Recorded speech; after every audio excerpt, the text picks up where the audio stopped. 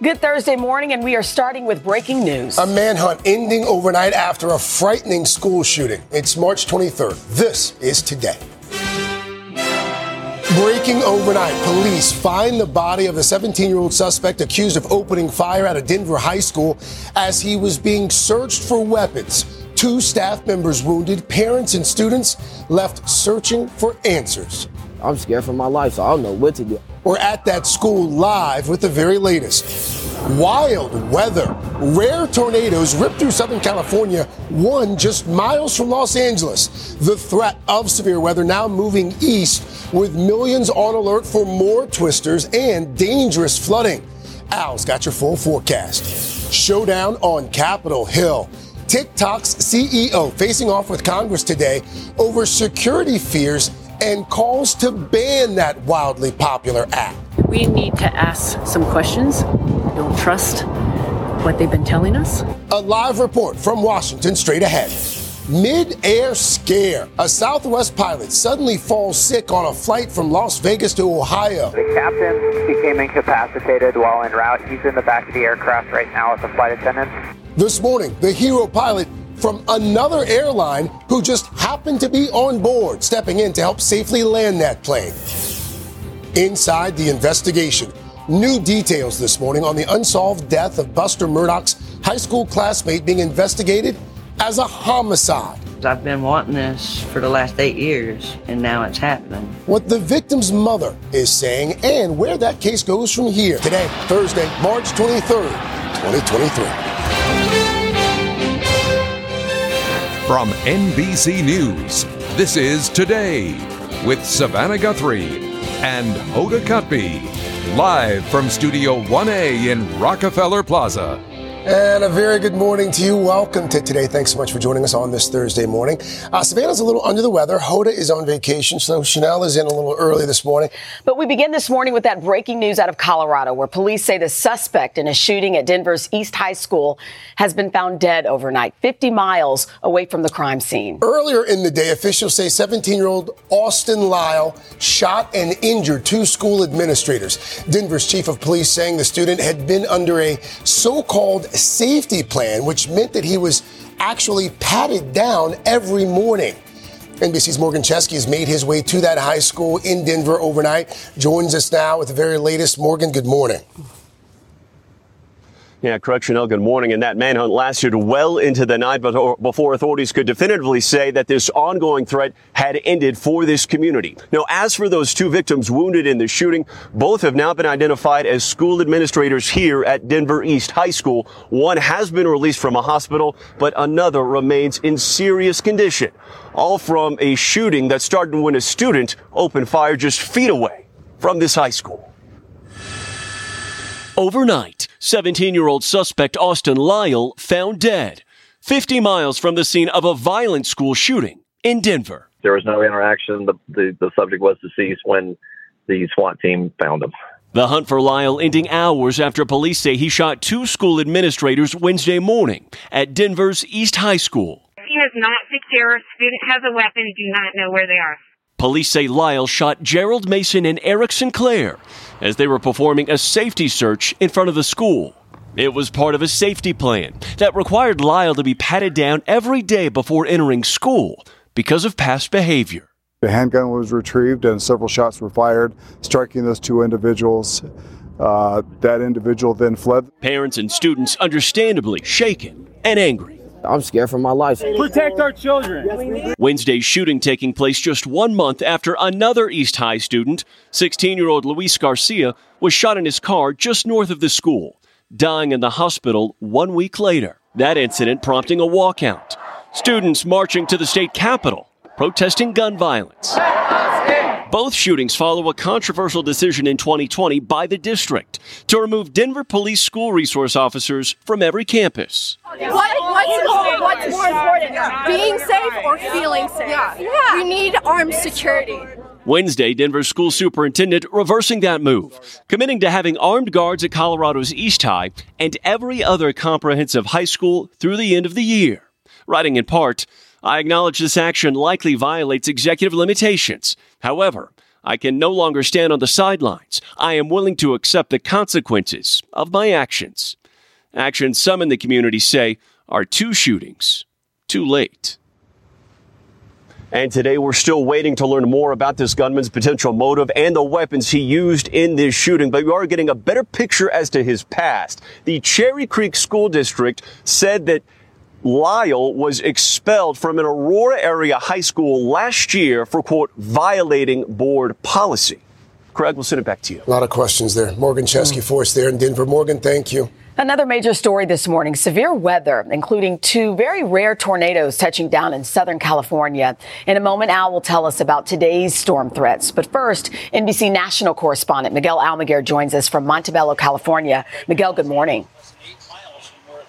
Chanel, good morning. The cleanup is underway here after an EF1 tornado touchdown just outside of Los Angeles. 17 buildings in this area were damaged and red tagged. This tree was ripped from its roots and impaled right into the fence. We know the path of destruction here was about a half-mile long and about 50 yards wide. This is not something we see in this area every day.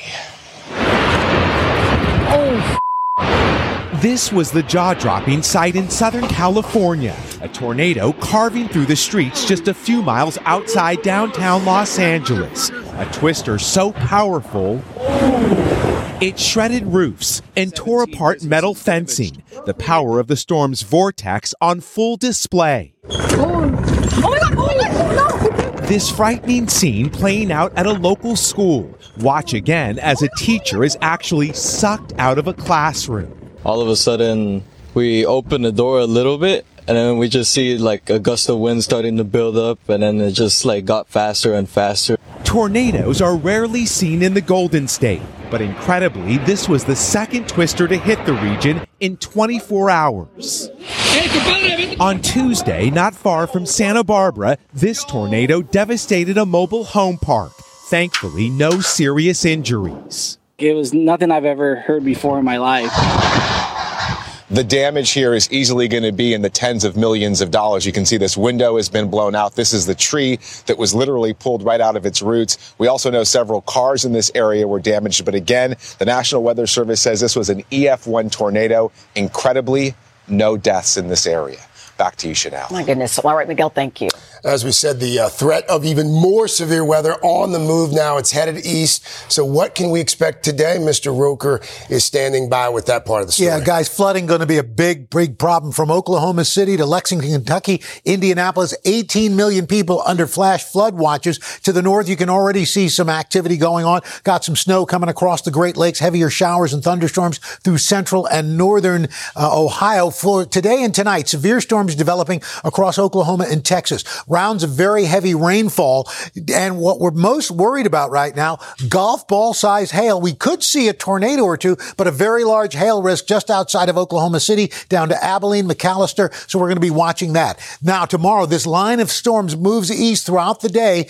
A severe outbreak, most likely by afternoon and evening. We've got from marginal to a moderate risk of strong storms. A few strong tornadoes are expected. Wind gusts likely of 75 miles per hour or more from Jonesboro, Memphis, Tupelo, Alexandria, Shreveport, all within a strong tornado risk. We're going to be watching that very closely. And with all these repeating rounds of torrential rain, we've got a moderate risk of strong flooding from Cincinnati, Evansville down to Tulsa, Little Rock as well. Rainfall amounts upwards of 5 inches or more locally from southern Missouri all the way into central Ohio. So a very volatile 48 hours ahead, guys. All right. Thank you, Al. Now to some scary moments on board a Southwest Airlines flight out of Las Vegas. An off-duty pilot from another airline jumped into action when the captain became ill on a flight to Columbus, Ohio. The other Southwest pilot took the controls while the off-duty pilot helped with radio communications. The captain became incapacitated while en route. He's in the back of the aircraft right now with the flight attendants, but we need to get him on an ambulance immediately. My goodness. The FAA says Southwest Flight 6013 returned to Las Vegas and landed without incident. Southwest has not released information on the pilot's condition or the nature of the medical issue. This morning, we are following some new developments on the legal troubles facing Donald Trump. The New York grand jury investigating the former president expected to reconvene today after a surprising decision not to gather yesterday. This as the special counsel in Washington won a key victory in a separate court proceeding. NBC's senior Capitol Hill correspondent Garrett Hake is following the twists and turns in both of these cases. Garrett, good morning. Hey, Craig, good morning. Yeah, the grand jurors are expected back in the DA's office behind me today after yesterday's mysterious delay. And now their pending decision whether or not to indict the former president is just one of his growing legal challenges. Grand jurors set to convene in New York City again today with the political and legal fate of Donald Trump in their hands. After a surprising decision Wednesday to keep the grand jurors home, Manhattan DA Alvin Bragg is expected to reconvene the body hearing evidence in the 2016 Stormy Daniels hush money case. Mr. Trump taunting the DA on social media as a, quote, rogue prosecutor who's having a hard time with the grand jury, suggesting no charges will be brought against him.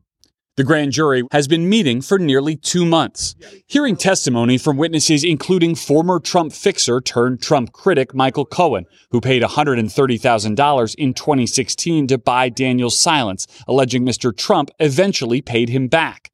The former president has denied any wrongdoing. I have facts. I have truth. While hush money payments are not illegal, the DA could potentially charge Mr. Trump with falsifying business records. How does an indictment usually play out? The prosecution gathers the grand jury to read the possible charges. Then the jurors vote.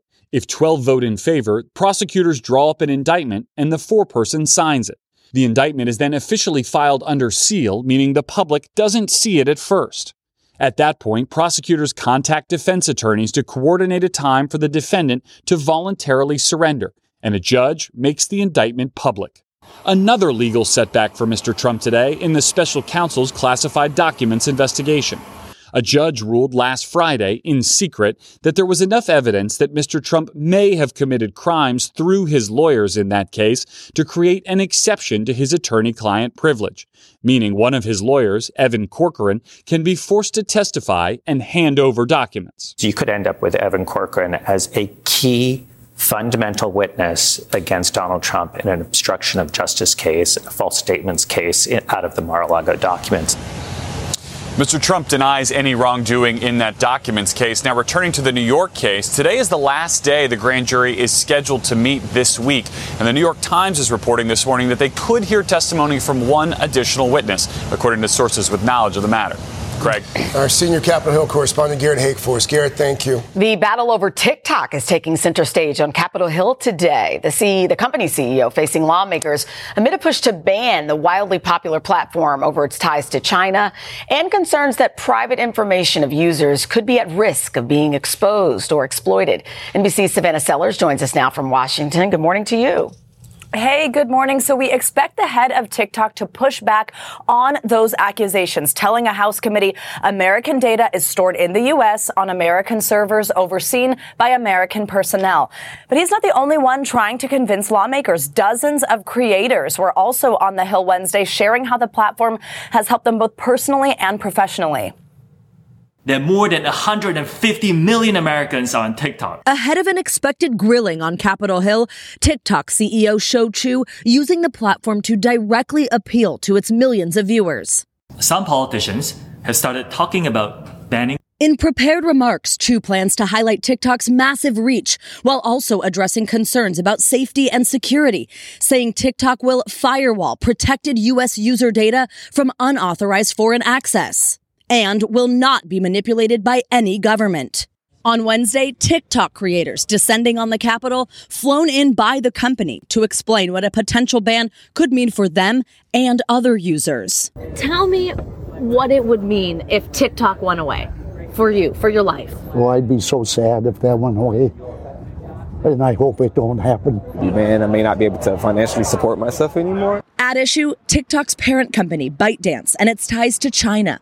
Some critics fear the Chinese government might get access to user data through a national security law requiring companies to turn over any personal data relevant to the country's national security, or may even use the app to spread misinformation.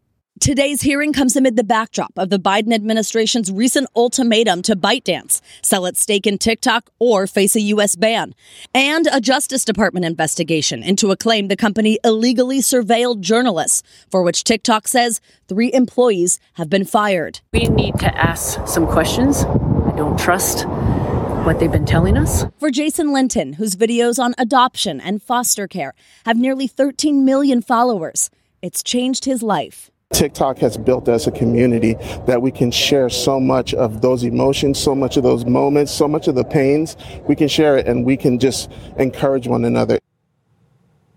Now, another important thing to consider, could there be political ramifications for any party or administration that actually takes the step of banning TikTok? The app is, of course, popular with young people, and that means tens of millions of voting-age Americans. Now, Gen Z skews overwhelmingly liberal, so the question is, what would banning the app do for engaging young voters? Chanel? All right, Savannah, thank you.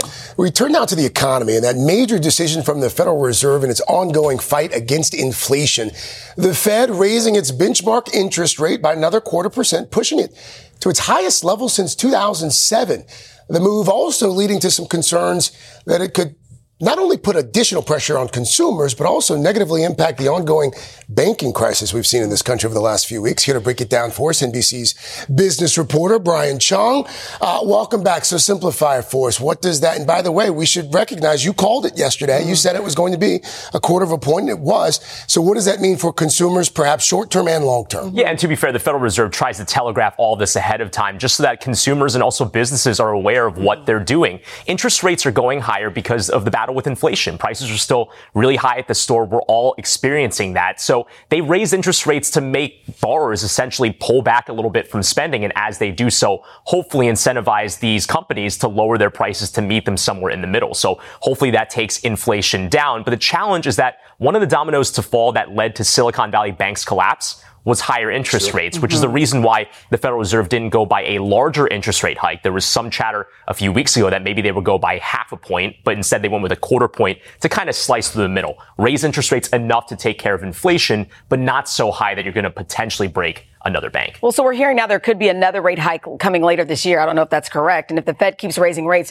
what are the chances of us finally reaching a recession? Yeah, well, each of these meetings is usually 6 to 7 weeks between each other. So anything could happen in that time, right? We certainly didn't know banking issues were going to come up since the last meeting. But we got some projections from the Fed policymakers yesterday that said, look, they could do one more 0.25 point hike before the end of this year and then stopping. But look, the translation for all Americans that are maybe, not necessarily in the know on monetary policy and how the Federal Reserve works is that it's going to be really expensive and will remain expensive to borrow for a mortgage, for your credit card, for your auto loans, right? Mortgage rates are now around 6.6%. Some people are seeing 7%. And as long as the Fed is not cutting interest rates, which Fed Chairman Jay Powell said yesterday they're not thinking about doing, that means that those rates are all going to remain high. So pretty tough for home buyers right now. All right, Brian Chong, thank you.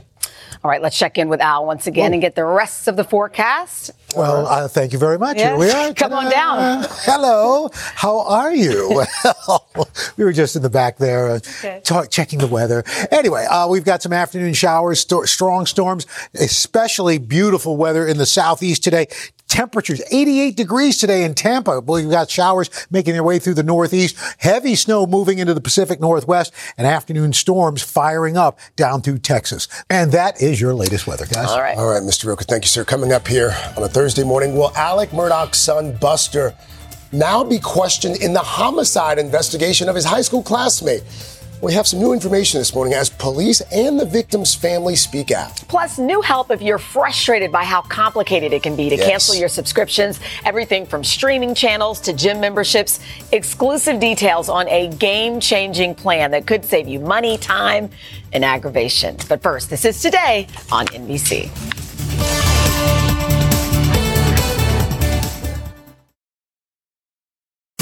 Hi, everyone. I'm Jenna Bush Hager from Today with Hoda and Jenna and the Read with Jenna book club.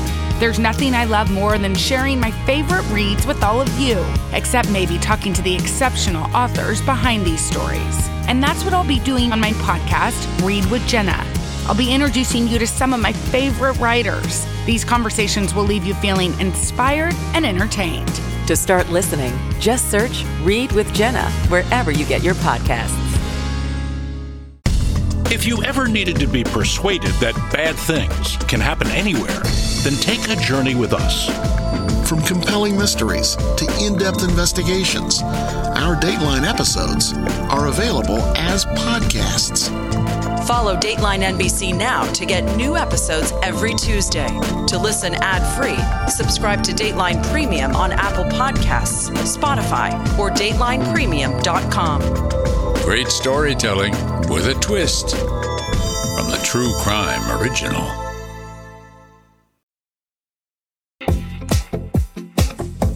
We are back, 7:30. And folks, there's a sure sign of spring right there. The beautiful cherry blossoms in Washington, D.C., there at the Tidal Basin. The annual festival now underway. The National Park Service says peak bloom right now through the weekend. But Mr. Roker, you're saying this is early. It's about 10 days early. Okay. Normal bloom, peak bloom between April 3rd, April 4th. So they were seeing the blooms already about 2-3 weeks ago. It's beautiful. We're at the peak right now. Enjoy them now. All right, we should mention Savannah and Hoda are off this morning. Let's start this half hour with new details in a case drawing added attention in the wake of Alec Murdaugh's trial, the unsolved death of his son Buster's high school classmate. NBC News has obtained new documents and recordings tied to that investigation. NBC's Katie Beck joins us from Columbia, South Carolina with more on this one. Katie, good morning to you. Good morning, guys. The homicide investigation was opened in June of 2021. That is the same month and the same year that Maggie and Paul Murdaugh were murdered. Now that their case is resolved, the spotlight is shifting to Stephen Smith's investigation, state investigators making it a top priority. The homicide investigation into Stephen Smith's 2015 death, receiving fresh law enforcement resources and bringing renewed hope to his family. I've been wanting this for the last 8 years, and now it's happening. The South Carolina Law Enforcement Division says progress has been made. The chief assigning additional agents to work this case in the hopes that those who may know what happened to Mr. Smith are more willing to speak freely now than they may have been in 2015 or 2021. According to police reports, 19-year-old Stephen Smith was found dead on a rural road, his shoes still on his feet. A short distance away, his abandoned car, the gas cap unscrewed, his wallet inside. At the time, the on-scene supervisor telling a detective it appeared to be a homicide. But the medical examiner ruled it a hit and run, a determination later challenged by investigators. There's no marks from a vehicle, no skid marks in the roadway, nothing in the grass. Police recordings also show the Murdaugh family name came up multiple times in interviews from 2015, including with Stephen's mother. The rumors that's going around Hampton that everybody keeps coming up to me and saying it was Murdaugh boys. The Murdaugh boys? Yes, whoever they are. Other individuals also mentioned the name Murdaugh during taped interviews. And who was that? Buster Murdaugh. Okay. And I'll be honest with you, Buster Murdaugh's been on our radar long before this. Buster Murdaugh, the surviving son of convicted killer Alec Murdaugh, says he had nothing to do with Smith's death and asked for privacy as he grieves the murders of his mother and brother. In a statement shared with NBC News earlier this week, Buster Murdaugh called the rumors he and Stephen had a relationship baseless and denied any involvement with his death, adding, "My heart goes out to the Smith family." Buster Murdaugh was never interviewed by police about the 2015 case. Now, the attorney for Stephen Smith's mother, Eric Bland, says he plans to petition a judge for the exhumation of Smith's body and get an independent autopsy conducted. He also says the Murdaugh name yielded powerful influence and maybe intimidated potential witnesses. He's hoping that now they'll speak more freely about the truth. Craig? All right, Katie Beck for us there in Columbia, South Carolina. Once again, Katie, thank you. Let's bring in NBC's senior legal correspondent, Laura Jarrett. Laura, good morning to you. Hey, good morning, Craig. 8 years after the death of Stephen Smith, how hard is it to put together a murder investigation considering how much time has lapsed? It's difficult, but it's not impossible. We can all think about cold cases that were solved decades after a killing took place. The real issue here is that so much attention has been focused on this case. Yeah. Obviously, there's a Netflix documentary, there's an HBO documentary. It's very hard to control witnesses and their memories after so much time, especially when they've been out there talking about the case so much. You also just have to wonder how much of the evidence was preserved. We don't know enough about that. So is it impossible? No. Is it difficult? Absolutely. We should point out once again that Buster Murdaugh has denied any involvement in the death of Stephen Smith. He was not questioned at the time. Any chance that Buster Murdaugh gets questioned this time by investigators? Why would he want to have any connection to this at all? If he says he has nothing to do with it, they have no probable cause to believe that he has any involvement. He's completely denied it. I think it's really hard. This is all sort of based on rumor and innuendo, and even you can see in Katie's piece, the detectives are saying he's been on our radar. Why? Right. There's just no hard evidence. And without that, you can imagine Buster doesn't have a great relationship with authorities right now. They just managed to get a murder conviction against his dad. And so I don't see any incentive for him to come in and talk. So that being said, where does the investigation then go from here? Well, it's interesting. You know, the detectives put out this statement yesterday. And one thing that did catch my eyes, they said progress has been made. What progress? What have they found? Yeah. They're clearly hoping more people are going to come forward and talk. Remains to be seen whether they do. It's also interesting to me that the evidence that led to this investigation seemingly was uncovered during the investigation into the double murder. We just don't know yet what that is. Yeah. Laura Jarrett. Laura, thanks as always. Still ahead here, the growing battle over student athletes and the rule that now allows them to make money off their names and images. While the head of one major university who supported the idea originally now says it is damaging college sports. But first, Vicki Nguyen is here with new help canceling your subscription services. That can be very hard to do. Good morning. Hey, good morning, Chanel and Craig. We have all been there. You try to cancel a subscription and you're waiting on hold forever. You can't find the spot online. Well, I have exclusive new details on how the Federal Trade Commission is trying to help you stop those services you no longer want. That story next, right here on Today. Hey guys, Willie Geist here, reminding you to check out the Sunday Sit Down podcast. On this week's episode, I get together with my NBC neighbor Jimmy Fallon to talk about his 10 years as host of The Tonight Show, reflecting on his long career in comedy, his years at SNL, and yes, landing the biggest job in late night. A little time backstage with Jimmy Fallon. You can get our conversation now for free wherever you download your podcasts. Listen up, true crime fans. It's a big murder trial underway. Dateline is launching a new podcast with Andrea Canning. Welcome to Dateline True Crime Weekly. We'll cover breaking crime news around the country. It is the twists, the turns, the with craziness. With the best reporters on the case, NBC News analysts, and Dateline producers on the ground. Break it down for us. You'll get fresh insights and behind-the-scenes scoops from crime scenes to courtrooms. That is bizarre. Stay in the know and up to date. So tell us what he said. Follow Dateline True Crime Weekly to get new episodes starting Thursday. Wherever you get your podcasts.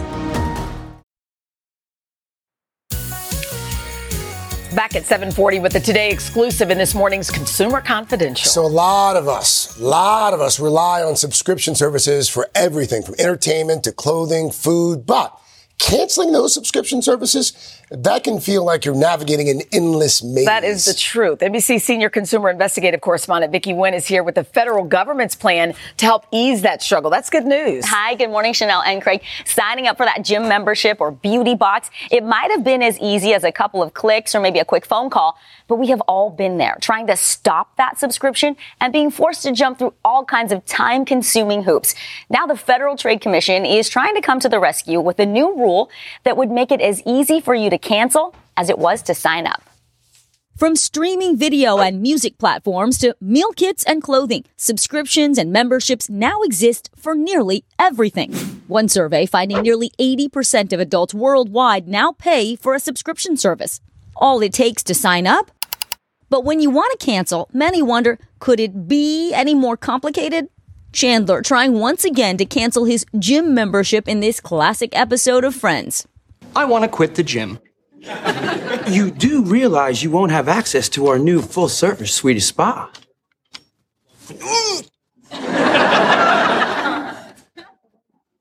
I want to quit the gym. Some companies require you to show up in person to cancel or hit you with drawn-out sales pitches. Others offer confusing online directions and phone calls with longer than usual wait times.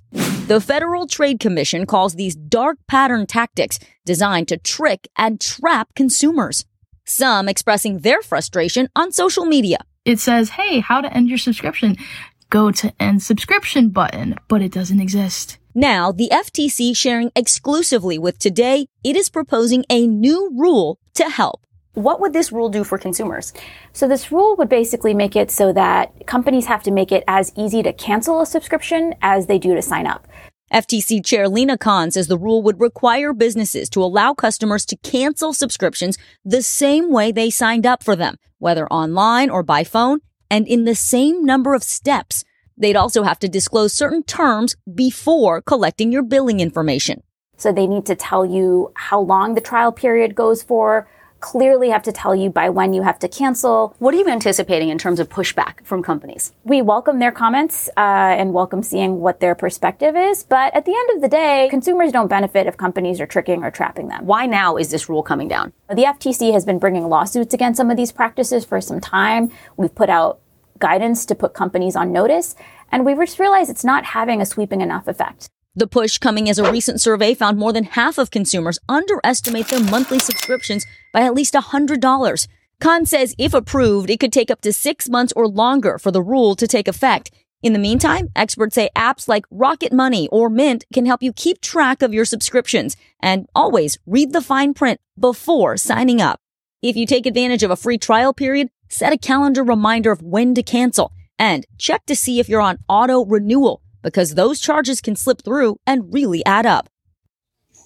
And the FTC telling me exclusively, if this rule goes into effect, it will allow the FTC to charge companies hefty fines if they don't comply. Also, the FTC will get money back for consumers. The agency is going to take public comment on this proposed rule soon on its website. Just follow the social media or go to regulations.gov. You almost sometimes lose track. Like I do those free trials. I'm a sucker for that. And then I don't know how to get rid of it. So, I mean, at this point, what's another way to even track your subscription? The companies are really counting on you to forget, and then they auto-renew. So in addition to using those apps and also setting reminders on your calendar, try something called privacy.com. It's a website where you can assign a unique debit card number for every online purchase. You control how much they take out. You can cancel those cards at any time. So then you don't fall into that trap of auto renewal. Oh, that's a great idea. That's good advice. You got to manage it, but it works. Right, that works. All right, Vicki, thank you. Nick Jr. since like 2016 just discovered like 3 months ago I was still paying for it. And now his kids are 30.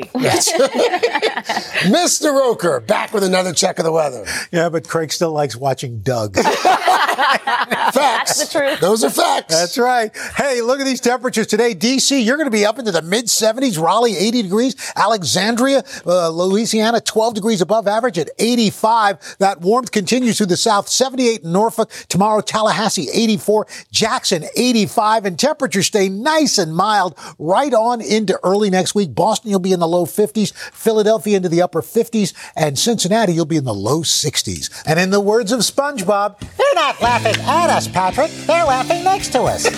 That's really good, Al. He does great impressions. That's Dell's new favorite show, by the way. Oh, yeah. I know you're a big fan. The classics. When we come back on this Thursday morning, music icon Dolly Parton ready to reveal a little bit more about another passion that she has. Details on that coming up in Pop Star. Check it out. Puppies on the Plaza to celebrate National Puppy Day. Aww. Look at that. Whole country will be saying, in just a few moments. Enough said.